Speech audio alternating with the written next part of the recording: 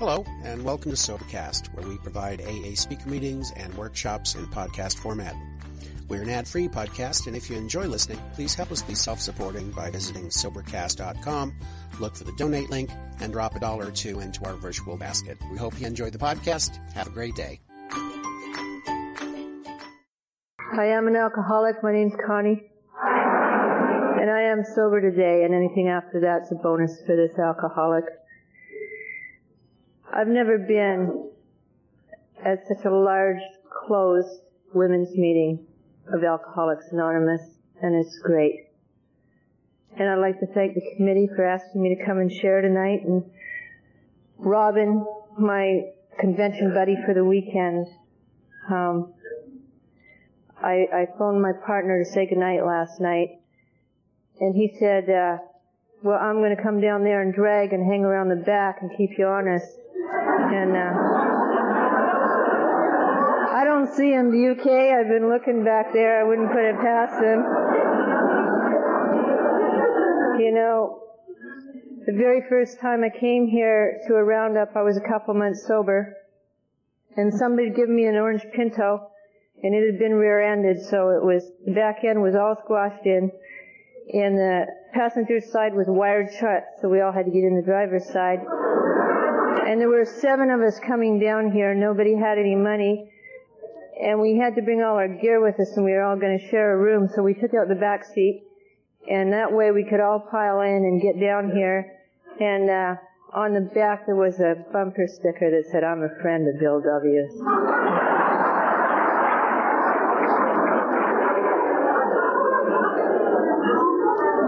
And yesterday I came in, and the committee got me a lovely room, and you know, I was saying to Vicki, not much has changed. I walked in, it was a beautiful view, and I looked outside, and there was a jar of candies beside the bed, and I went far out candies and put down my stuff and came down to the roundup, you know. So I just really like it, and those stories coming to roundups, that's what kept me sober at the beginning, because I didn't have a program, but I had the fellowship, and I used the fellowship till it hurt. But it did keep me sober for a while. If you're a newcomer here tonight, I'd like to welcome you to Alcoholics Anonymous.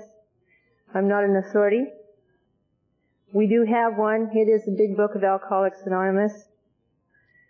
I'm a drunk, and God help me if I ever forget it. But I'd like to mention something else to the newcomer, because I don't think we talk about it enough.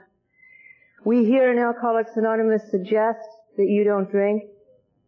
But if you're still drinking, keep coming back anyway.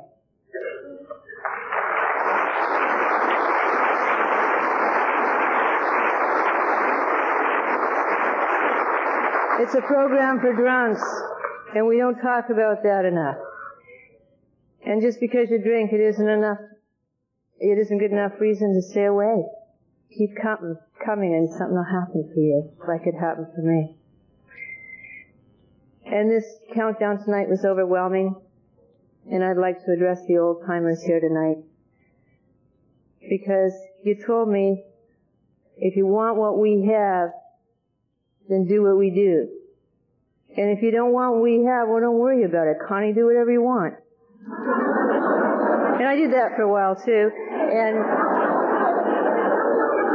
And you told me, treat AA like a box. And if you hang on the top, you'll fall off. And if you hang around the edges, you'll never get in. But if you stay inside Alcoholics Anonymous, you're going to be okay. And coming here to share with you tonight is part of the way I stay inside Alcoholics Anonymous. And if the old-timers don't come back, who's going to show me how to live? Because you see, it happens at every roundup, and I'm surprised at this one, but there's big gaps here. Where'd they all go? You know, they're not all dead. And their life can't be all that great. And I want to stay inside, because it's the only chance I've got. When I was 4 years old, I would go downstairs in the laundry room and watch my mom do the washing on a wringer washer, and we had only one rule down there: do not put your hand in the wringer washer. And she told me why. She said, if you do, it'll break your arm and it'll hurt. One day, she looked away. I don't know, something compulsive and impulsive jumped out. I put my hand in the wringer washer, and she was right. It broke my arm and it hurt. And when I was 11 years old, 4 of us girls got together, absentee mom, permissive father, and we got a 6-pack of beer. And we had a pajama party, and we cracked open the case, and we each had one. Now, I don't know if you can identify with this, but I had a problem right away. I wanted to know who was going to get the other 2.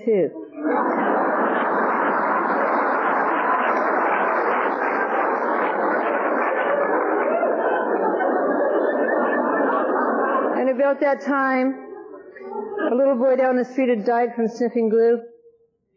And I read that in the newspaper, and it was all around the school. And myself and my friend Mary Sue ran out and we bought some glue. And we sniffed glue. And you see, for the next 25 years, not much changed for me. It was a compulsive and impulsive behavior, and it was looking for that high all the time, and there was never enough. And nothing changed from the first time I took a drink till the last time I took a drink. I was born in an alcoholic home, and that's not why I'm alcoholic. I'm alcoholic because I seem to have been born that way. I'm in the big book. Men and women drink essentially because they like the feeling it produces. And you wake up with a feeling of remorse and guilt and a firm resolve not to do it again, and then I do it again. And I drank because I liked it. But I remember I carried some pain into Alcoholics Anonymous, and I remember lying in bed when I was very young, my parents fighting, my mom crying and my dad raging, and, you know, there'd be food on the walls, and there would be broken, busted furniture, and I'd hear the smack in the flesh out there, and I'd lie in bed, and I'd think, you know, I pray to God that they just take the bad part out of my dad and leave the good part because I loved him, and I couldn't figure that out. And in the morning I get up, and the house looked like World War III, and we weren't allowed to say anything. And we'd be stepping over broken furniture, and you'd still see the dried food dripping down the walls, but we weren't allowed to say anything. And my mom would just say, well, it's okay. Best Pre-Al-Anon you've ever seen in your life. Still is. It's all okay. Didn't really happen. And there's a lot of pain that went on in that home, and a lot of rampaging and a lot of fear. And, you know, I remember one time my dad came home, and I'd been playing in a trunk that I was not allowed to play in, and I knew that. And he caught me in the trunk, and he told me, you put your hands back up on that trunk, and you lifted the lid. And he was drunk, and he slammed down the lid. And before he did that, he looked at me and he said, you've been playing in the trunk? And he said, look at me and tell the truth. And so I looked at him and I said, yeah, I've been playing in the trunk. And he slammed down the lid. And he broke my fingers, several of them. And I went to the hospital. And on the way to the hospital, my mom says, well, you can't tell anybody, because if you do, they'll pull us apart. And so when people at the hospital asked me what happened, I said I did it myself. And I looked them in the eye, and I told a lie. And you know, I can still look you in the eye today, tell a lie, if I want. And in those days, my dad would always disappear when the rent was due. My mom was busy holding us together and telling us nothing was wrong. And when they evicted you for non-payment of rent, they took everything. And I remember more than once my toy box going down the street in the back of somebody's truck. And I would feel so angry. And I'm in Freedom from Bondage itself, where it says, I was a person who never did react normally to an emotional situation, because I wasn't really angry. I was hurt. But that became an appropriate response for me, and something that I have to check myself on today. When you hurt me, I'd rather get angry than tell you how I really feel. My father wanted a boy. I was the middle of 3 girls, and he made it clear I wasn't the boy. And he was disappointed, and I tried hard. And all I ever wanted was his love and approval. And I was angry for a long time that I wasn't the boy, until well after I was in Alcoholics Anonymous, and that I could accept that I was a woman, and that was okay. I liked being that way. And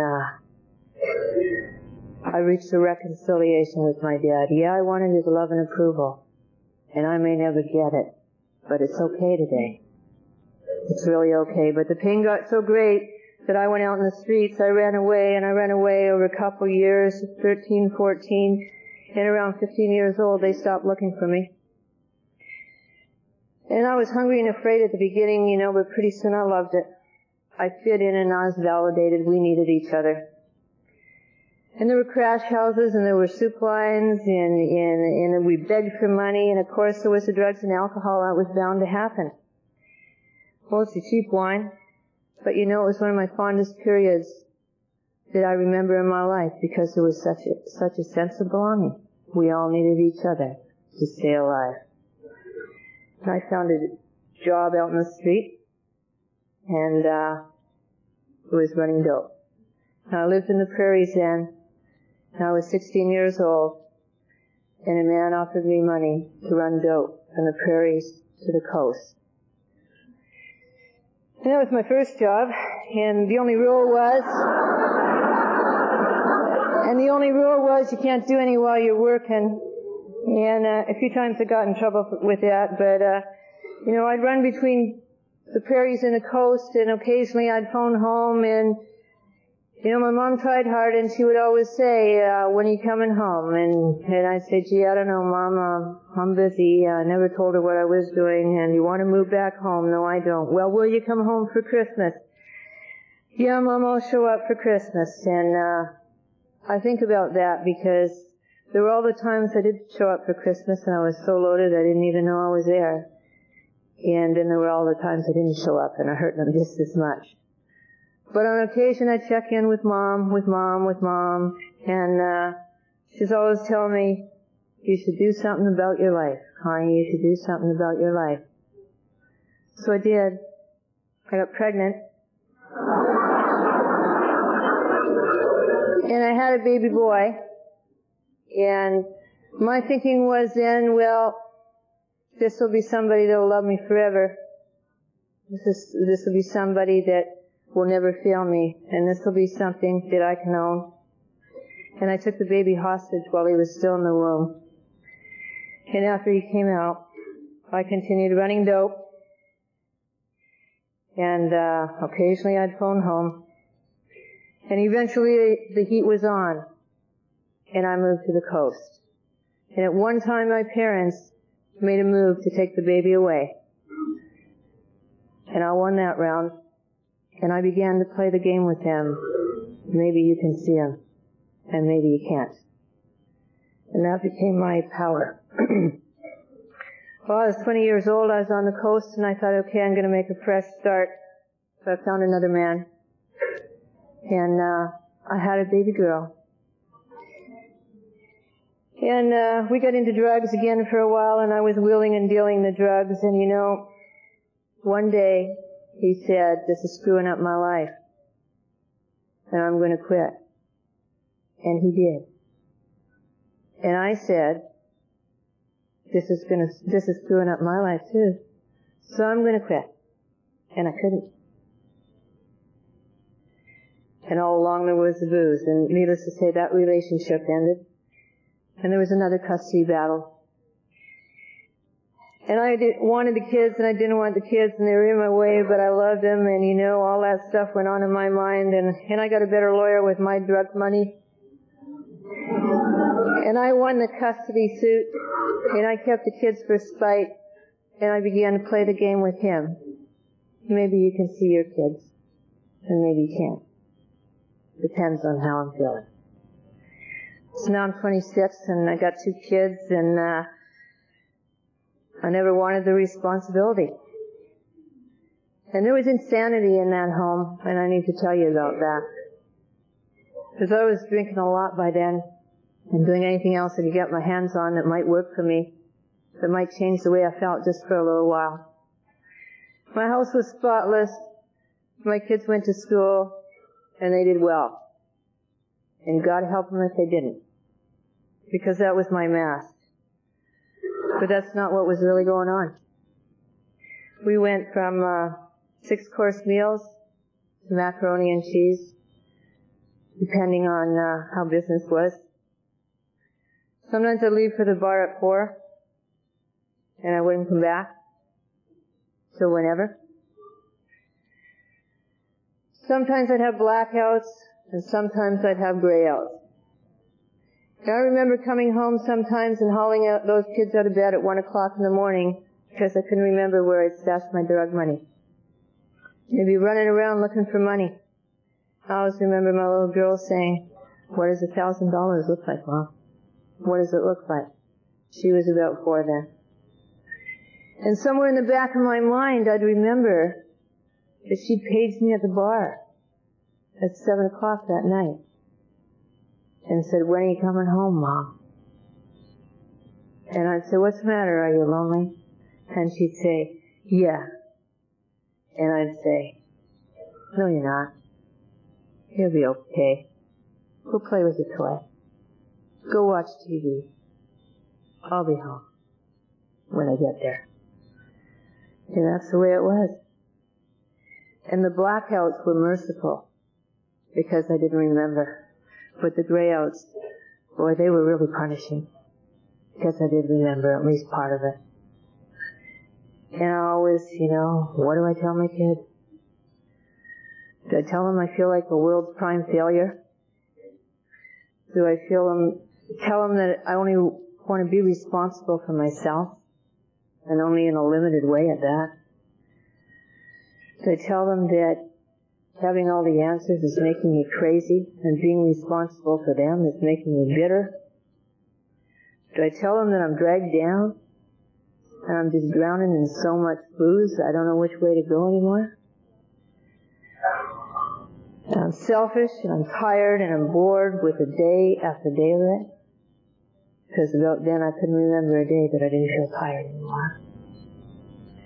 And if I told them all that, could I still tell them I love them? And that I never wished that they weren't born. And I never wished they were gone. And that sometimes I'd look at that in the grayouts, and my heart would just burst with pride and love, what I could muster up. And I remember the fear. And I want to tell them that some of the moments I spent with them were the most splendid moments I'd ever spent in my life. And that being with them, I felt more like a woman than ever lying underneath any man. And if I told them all that, could they still figure me out and know that I love them? And I was just in a horrible, horrible conflict all the time. And the pain got too great for my son, and he left at 15. Like mother, like son. Now I'm one child. I'm 26 years old, and I fell in with a group of longshoremen.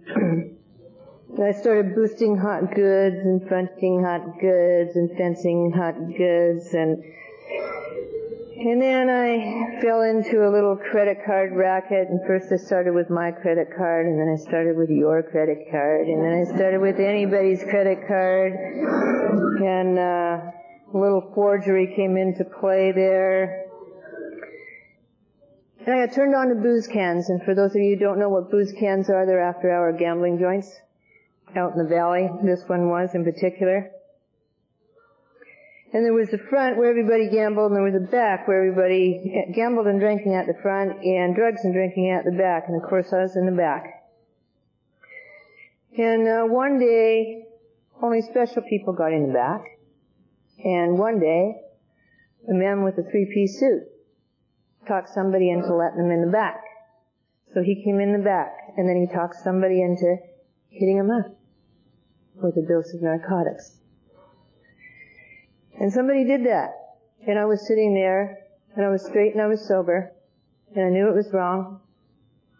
And I watched him put a needle in his arm, and I watched that man drop to the floor.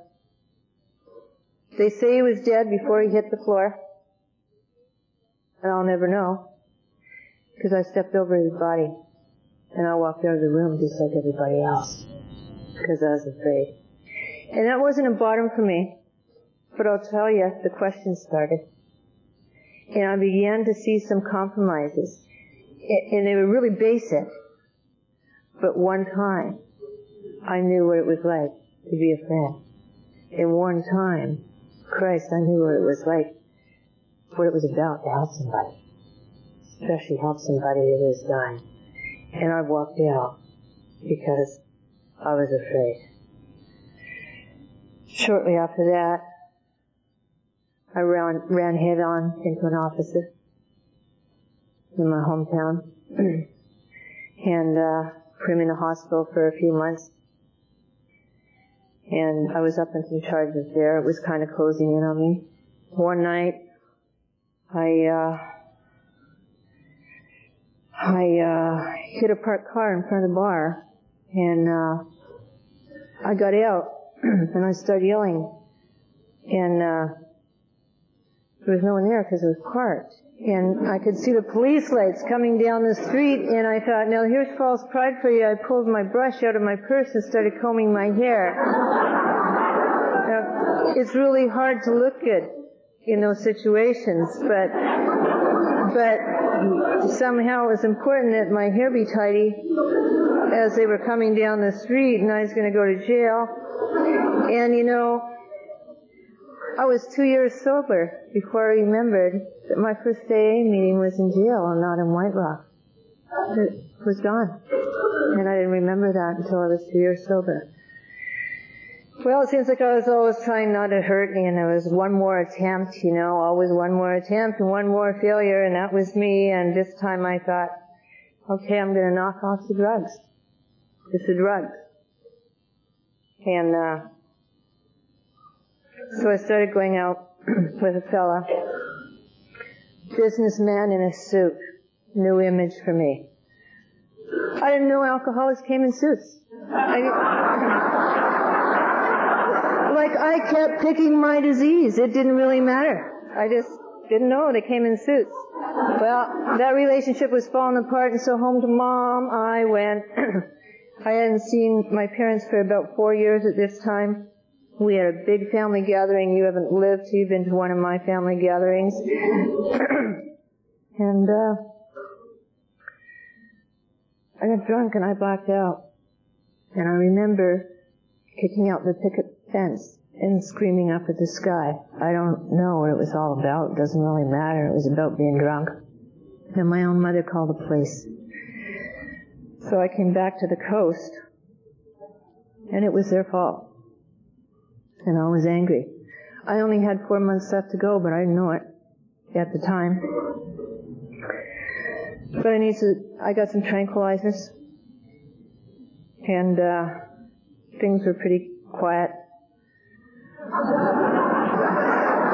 Really quiet.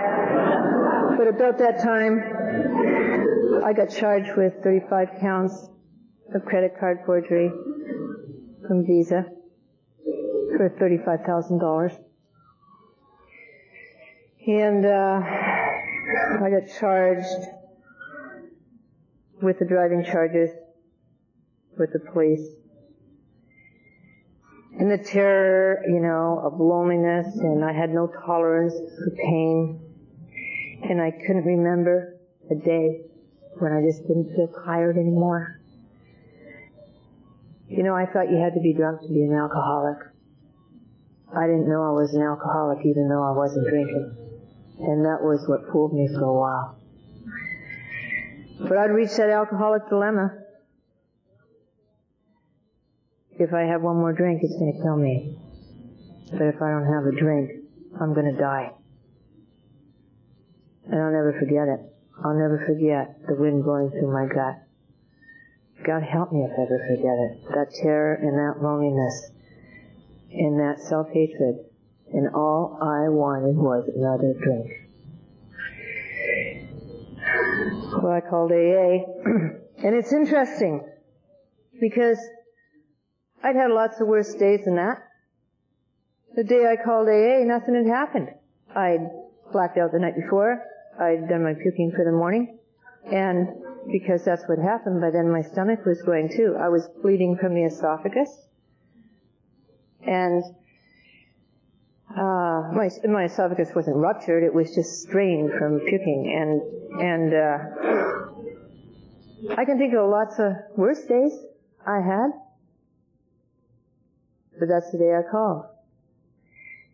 And I know one thing, and I'm sure of this. I think a man can feel like a man for a lot longer with a drinking problem than a woman. A woman with a drinking problem feels less than a woman almost right away. That's how it was for me. Well, I came to you with 34 counts of fraud and forgery, a tremendous amount of guilt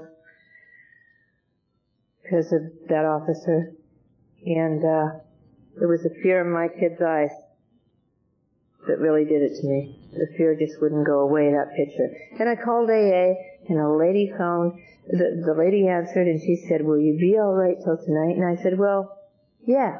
I was trying to sound cool. And she said, "Okay, I'll come and pick you up tonight." And I got off the phone, and I took a Valium. And I thought right away, God, Connie, you've really overreacted. You know? Now you've got some woman from AA coming to pick you up for a meeting, and, you know, I was afraid. I mean, I thought, well, you probably don't want me to drink, and like I didn't want to be here. I wanted to call it off, but I stood 4 doors down from where I really lived, and she picked me up that night in the pouring rain, and I went to that meeting, and you know, it's the kind of thing that only an old-timer can share. You know, this old-timer looked over at me and he said, "If you don't take the first drink, you won't get drunk." And I thought, no shit.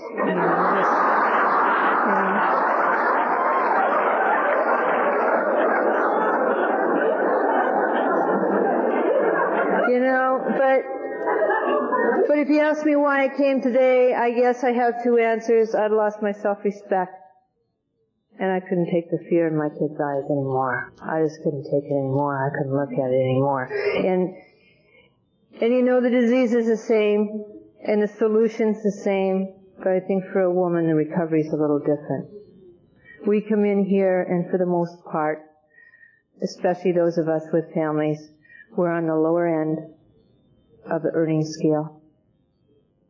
We got the kids, and we're looking at their faces every bloody day. We can't afford the babysitters to go to meeting after meeting after meeting. And if we can get to meetings, we can't afford to go to restaurant after restaurant after restaurant. And we got to get to work right away because we can't work the fellowship for too long here. You know, the answers are still the same, but it's different. It was different out there. I was a slut, a whore, and a tramp for doing the same things they did. I was a bar star. And I think it's different in here. Our problems are just a little different. I love the men in AA, and I got a history to prove it. But so I went to meetings, and I fell in love with a coffee pot once a week. You know that. 13 Set was my favorite one, and I got a sponsor. And I got busy, and I made sure that everybody was okay. I made sure the coffee pot was on. I made sure the meeting was organized. I made sure of this. I made sure of that, and I took care of you. And lots of activity, but no action. Like I had just enough information to be dangerous, and I worked on the principle of take my advice because I'm not using it anyway.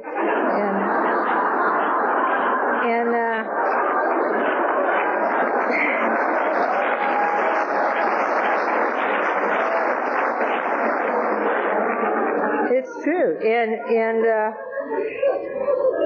you know, I remember a roundup that I chaired, and I had an eloquent speech planned, and I was thanking you for coming, and this person for coming, and that person for coming, and it was all wonderful that you came, and thank you, my committee. And my little girl was sitting in the front row, and she's about 11 years old. And I didn't thank her. And it was the first time I'd ever seen pride in her eyes, a few years into sobriety, and I missed it. I didn't thank her for all the time I'd stolen from her while I was on the phone, making sure the roundup was okay.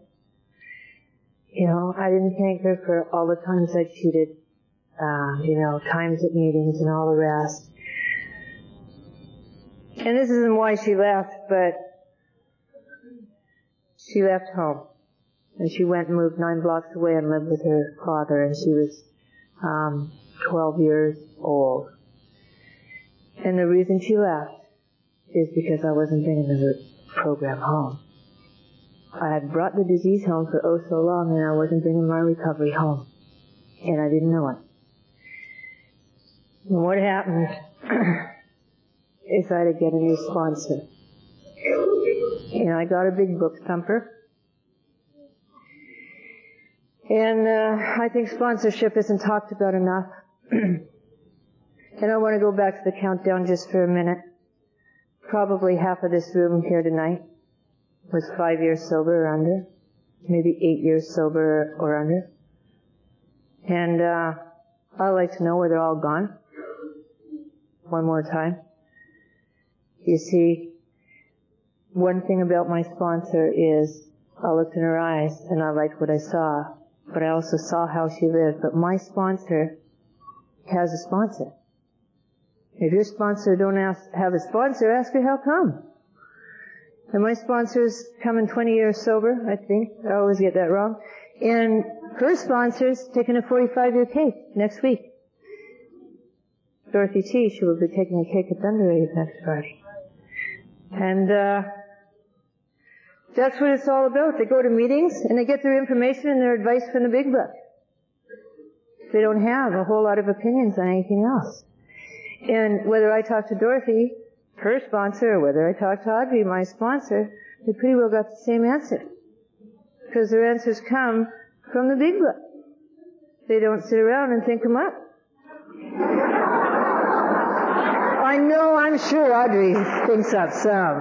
Yeah. But she led me through the steps. And she told me something that I didn't know. She said, first will come your family life, first will come your sobriety, and then will come your family life.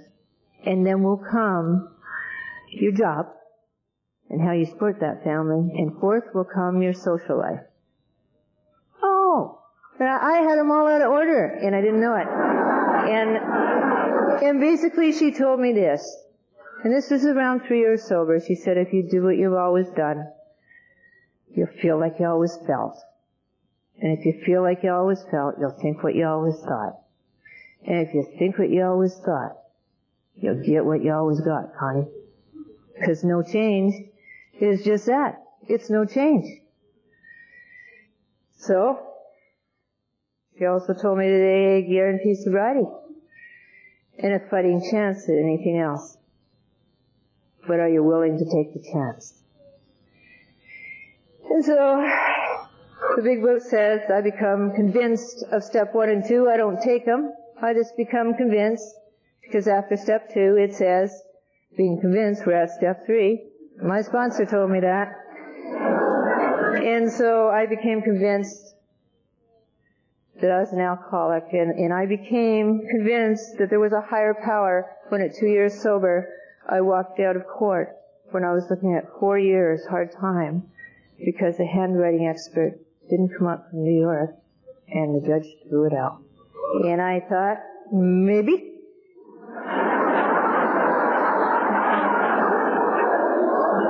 But you see, I was talking about God, and I wasn't using God. Yuck, yuck, yuck, all the time I was talking about God. And I was looking for all the big deals that I thought should be happening, and I wasn't paying attention to the little deals that were happening around me all the time. And I was practicing the principles inside the meetings of Alcoholics Anonymous, but I couldn't practice them outside because I was still relying on outside stuff to fix me and hold me together instead of a loving God as I understand Him. But I didn't know that till I got a sponsor who taught me what was in the book. And she tells me, read the black parts. And she knows the book. And so I took step 3 and I took it on my knees with her, but you see, I used to think that step 3 was a forever thing, and it is, but it isn't, because I make the decision once. It's a one-shot deal. And the rest of step 3, turning my will and my life over to the care of God, over to His care, I do in step 4, 5, 6, 7, 8, 9, 10, 11, 12. So I don't ever have to get the rest of that right, as long as I continue to work the steps. Something will happen. I didn't know that. So, she just told me to pay attention. And you know, I heard this little story, and I'll pass it on. There was a man in a canoe, and he was drowning. And some people came by in a canoe, and they said, jump in, we'll save you. And he said, no, I'm waiting for God to save me. And so they said, fine, and the man kept drowning, and another canoe came by and said, jump in. And he said, no, I'm waiting for God to save me. And they said, fine, and they drove on, and the guy drowned. And right before he was going down, he said, God, you know, why didn't you help me? And he said, I did. I sent you 4 people. And you know, through that step 3, I learned that if God doesn't come Himself, He always sends somebody else. And it was all of you, but I wasn't paying attention. My sponsor got my attention. And you know, step 4 and 5, I got the 3 S's in order. You know, sobriety, security, and sex.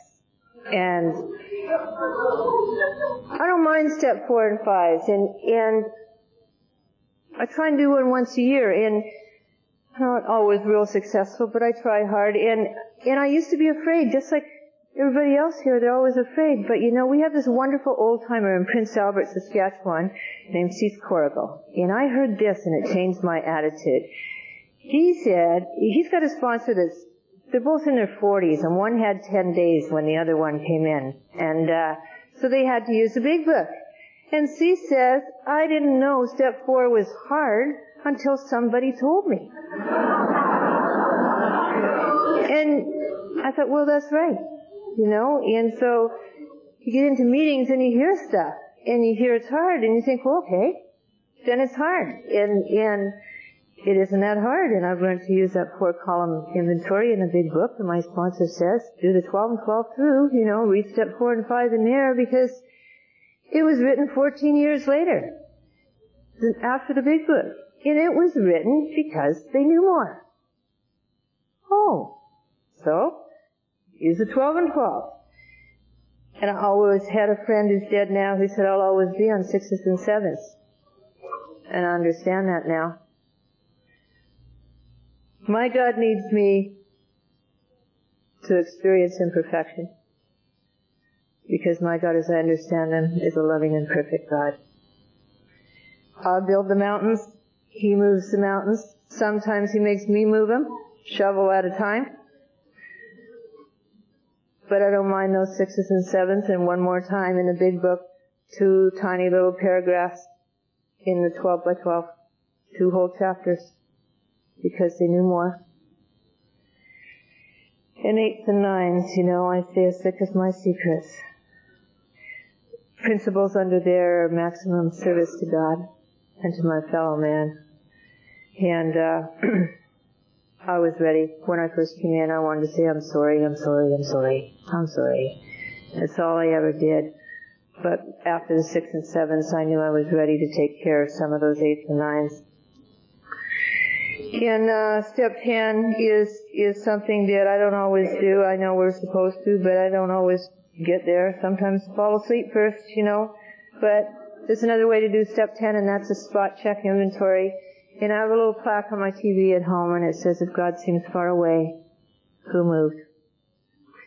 And the answer's always the same. It's me. And whenever there's a troubled spot in my day, I usually move to the other side of the room. And step 11 is the whole program for me. And if I don't do it in the morning and at night, it's hard to practice the other steps in any way, shape, or form. I believe this whole program is about me and my God as I understand Him, but don't tell the newcomers that. And you see, because sometimes, I think I ask God, when things are tough, I say, why me? And you know what my sponsor says? Then who, Connie? Who do you want it to be? You pick. And if I have to ask Him why all the hard stuff, then I have to ask Him why all the good stuff. Fair is fair. And when I pray and meditate, something always happens. It's not always salvation, but something always happens. And step 12 is another promise for me. And that's just that I will have the spiritual awakening. And one more time, the old timer said to me, I will have a spiritual awakening as a result of these steps. And there was one old guy that always used to say, what steps? The other 11, you didn't work? And it's a promise to me that if I do the other 11 in order, not cafeteria style, I'll have a spiritual awakening. In fact, the book says spiritual awakening. It's just going to change. A whole bunch of things about me change, especially my attitude and my thinking. And it's not my job to change. It's my job to take the steps. And the changes will come.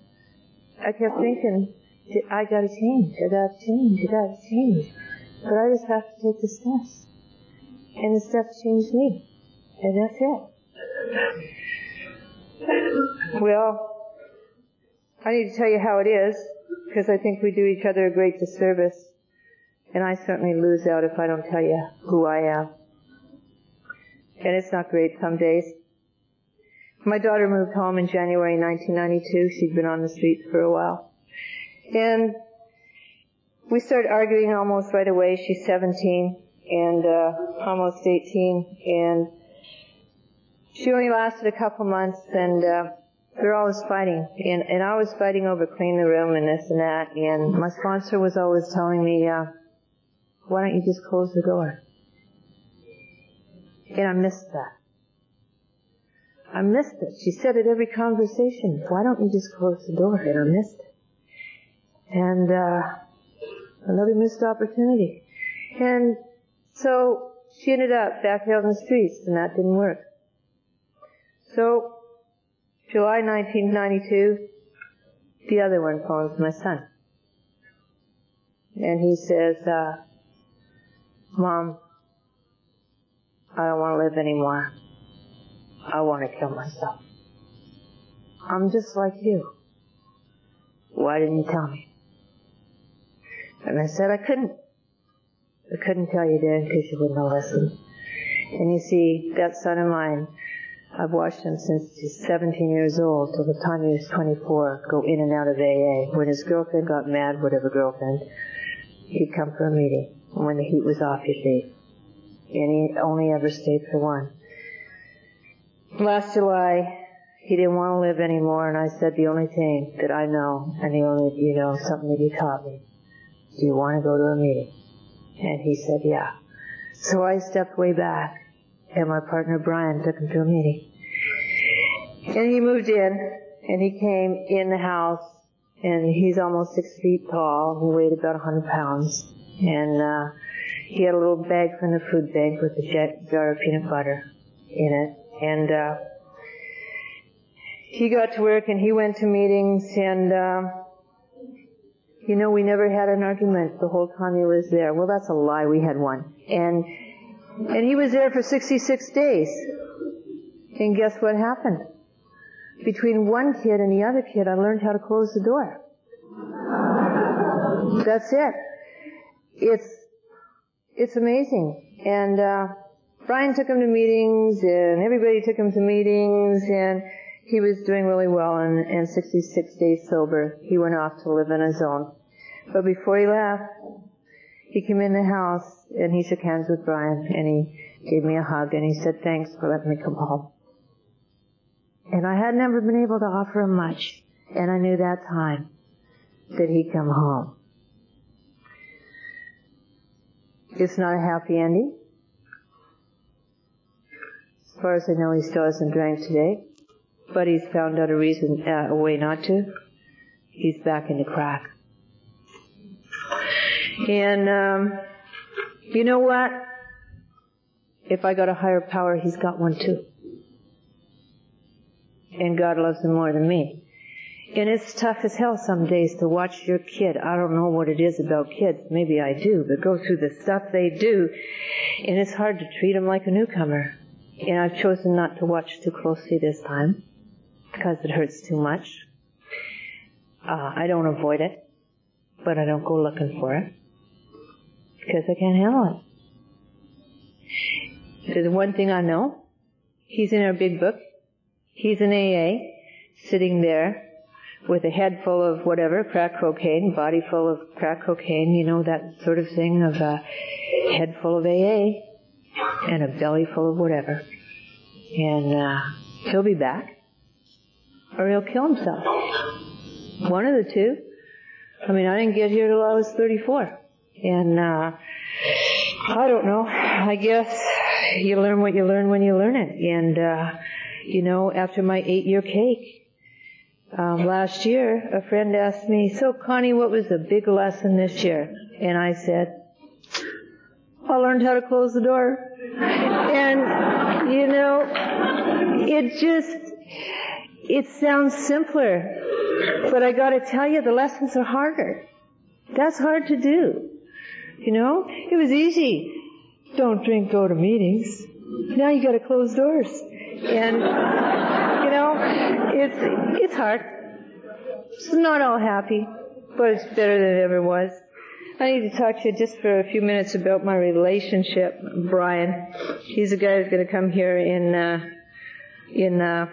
drag tonight, and I love him lots. And it's the best thing that's ever happened to me, and it's growing. And you know, it's the first time I've ever been into something where it gets better every day. But you know, you think you're gonna get a relationship, and you're just gonna in AA, and you're just gonna sit around and read the big book together, and that doesn't happen. But you know, I met him in AA, and he'd been a friend, and I kept telling my sponsor, I'm just dating him, I'm not sleeping with him, this one's different, oh, I'm being so good. And we went to San Francisco for a weekend, and we were up on this Chinese restaurant up at the top, one way over the edge or down an elevator, and he said, and we drank together for 15 years. And he said to me, do you remember the night about 8 years ago when you dragged me home?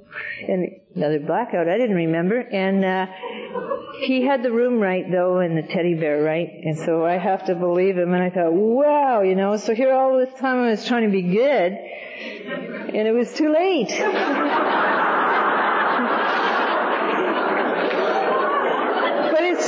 But it's not all perfect, you know, but we have a good one today because we try real hard, you know, to keep the program in our home, and I love it. And, you know, he got me he spoils me, and he bought me a Honda.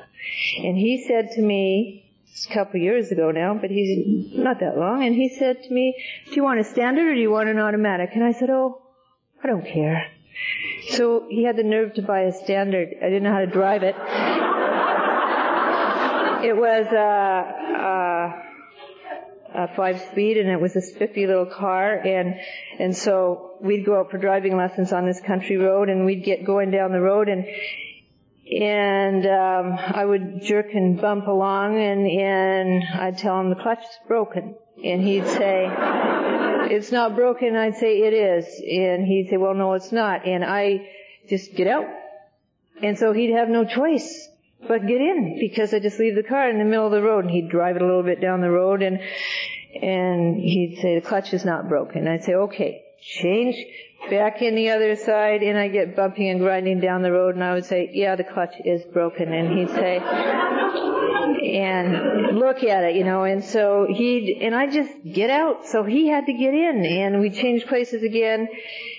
And I knew what the problem was. You see, Honda had sold us a bad car. And that's like 7 years sober. I had to hang it on somebody because I was frustrated because I was having a hard time learning. And I'm happy to report I know how to drive a Standard now. And, I heard an old-timer say once that every night, he has 12 kids in a wonderful marriage, long-time marriage, and he says every night without fail, he says to his wife, I love you, and if I hurt you at any time today, I was wrong, and I'm sorry. I thought, wow. But every night, every single night, I say to him, I love you.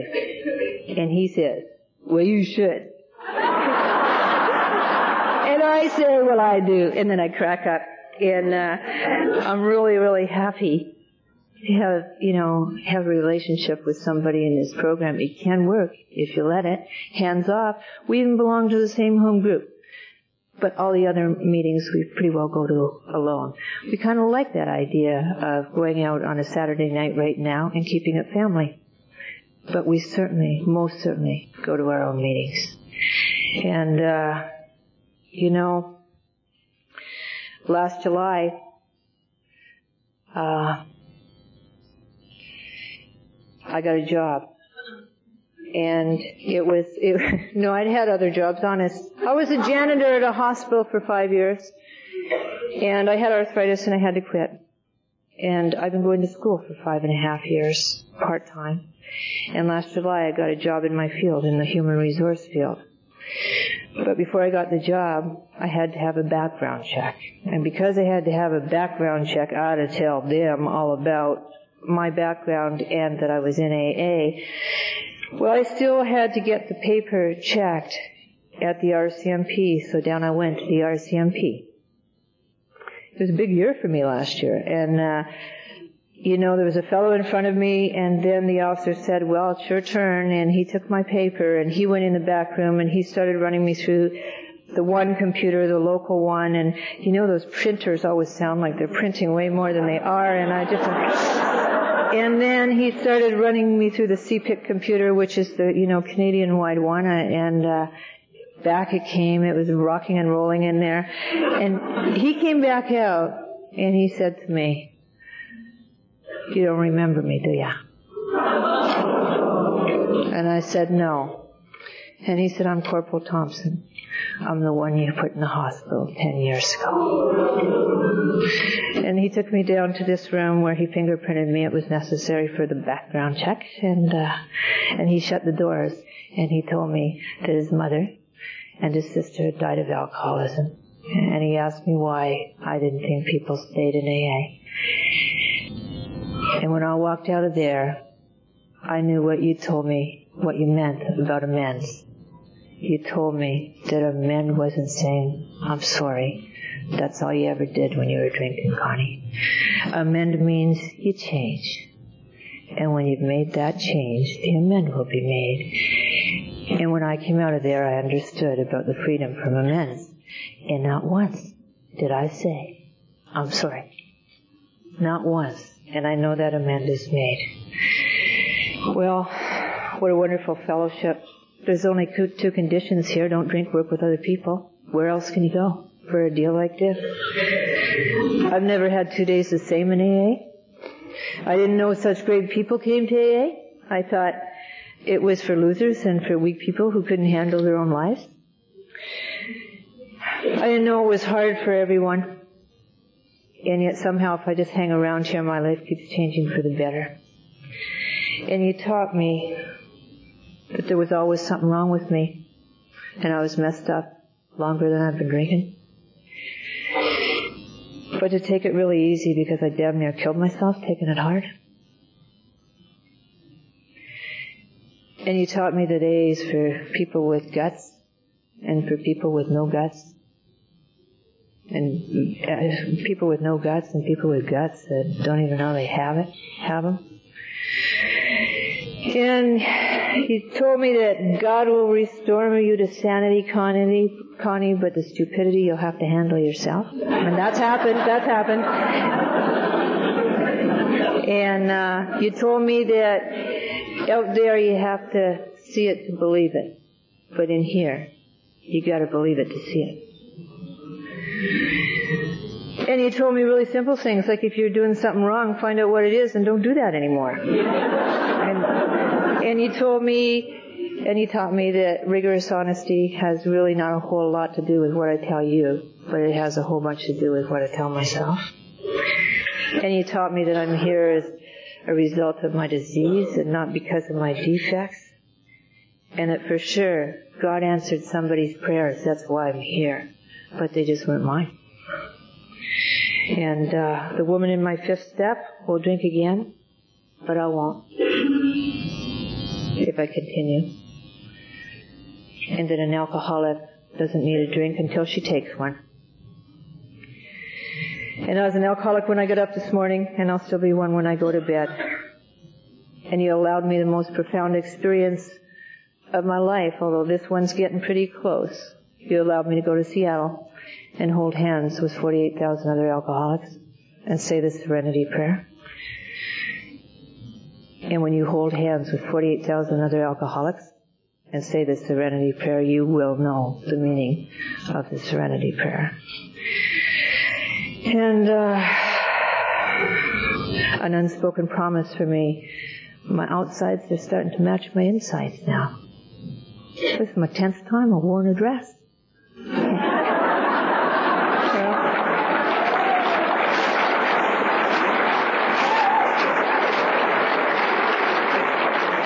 And I'm so touched. You know, I went to the Long-Timers meeting today, and I just have to say this. I know we have to close. I went to the Long-Timers meeting today, and what a hoot those ladies were. It was just so great. And they were all at 30 or 40 years sobriety. They were just a riot. And I am so touched that I got to Alcoholics Anonymous while the first generation of Alcoholics Anonymous is still alive.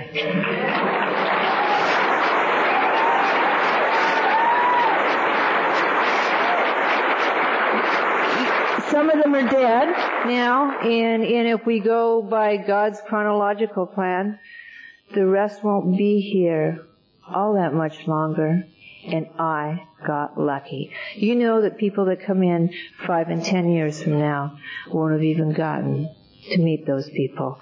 And I've gotten to watch how they live. And I have a whole bunch of them out in White Rock. George S. just took a 48-year cake, and Newton Bill. And George didn't even get sober the first time round. And 48 years. And Newton Bill in his 40s, and Gordy M. in his 40s, and Dorothy Cheese taking a 45-year cake next week. I mean, it's just amazing. I'm so lucky. And they all have the same answer. They're all in the book. Their answers don't change. They all have the same one. They have this way of keeping it so damn simple it drives me crazy.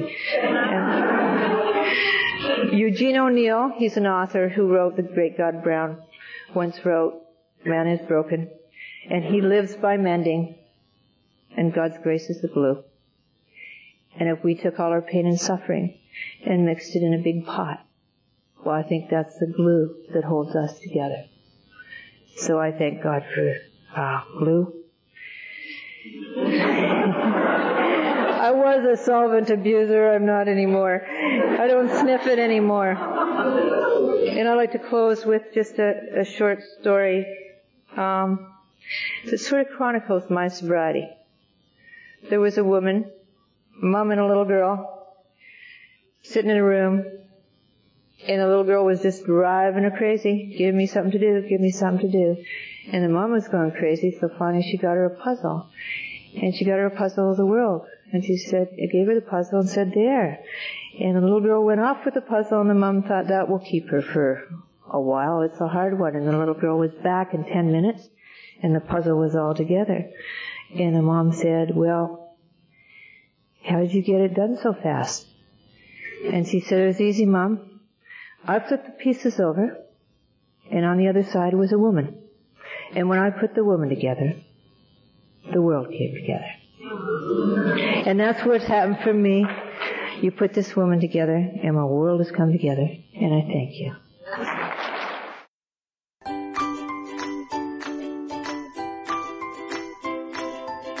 Thanks for listening. I hope you enjoyed the podcast. Sobercast is ad-free, and we'd like your help in order to keep it that way. So if you'd like to help us be self-supporting by pledging $1 or $2 a month, visit Sobercast.com and look for the donate links. Thank you very much.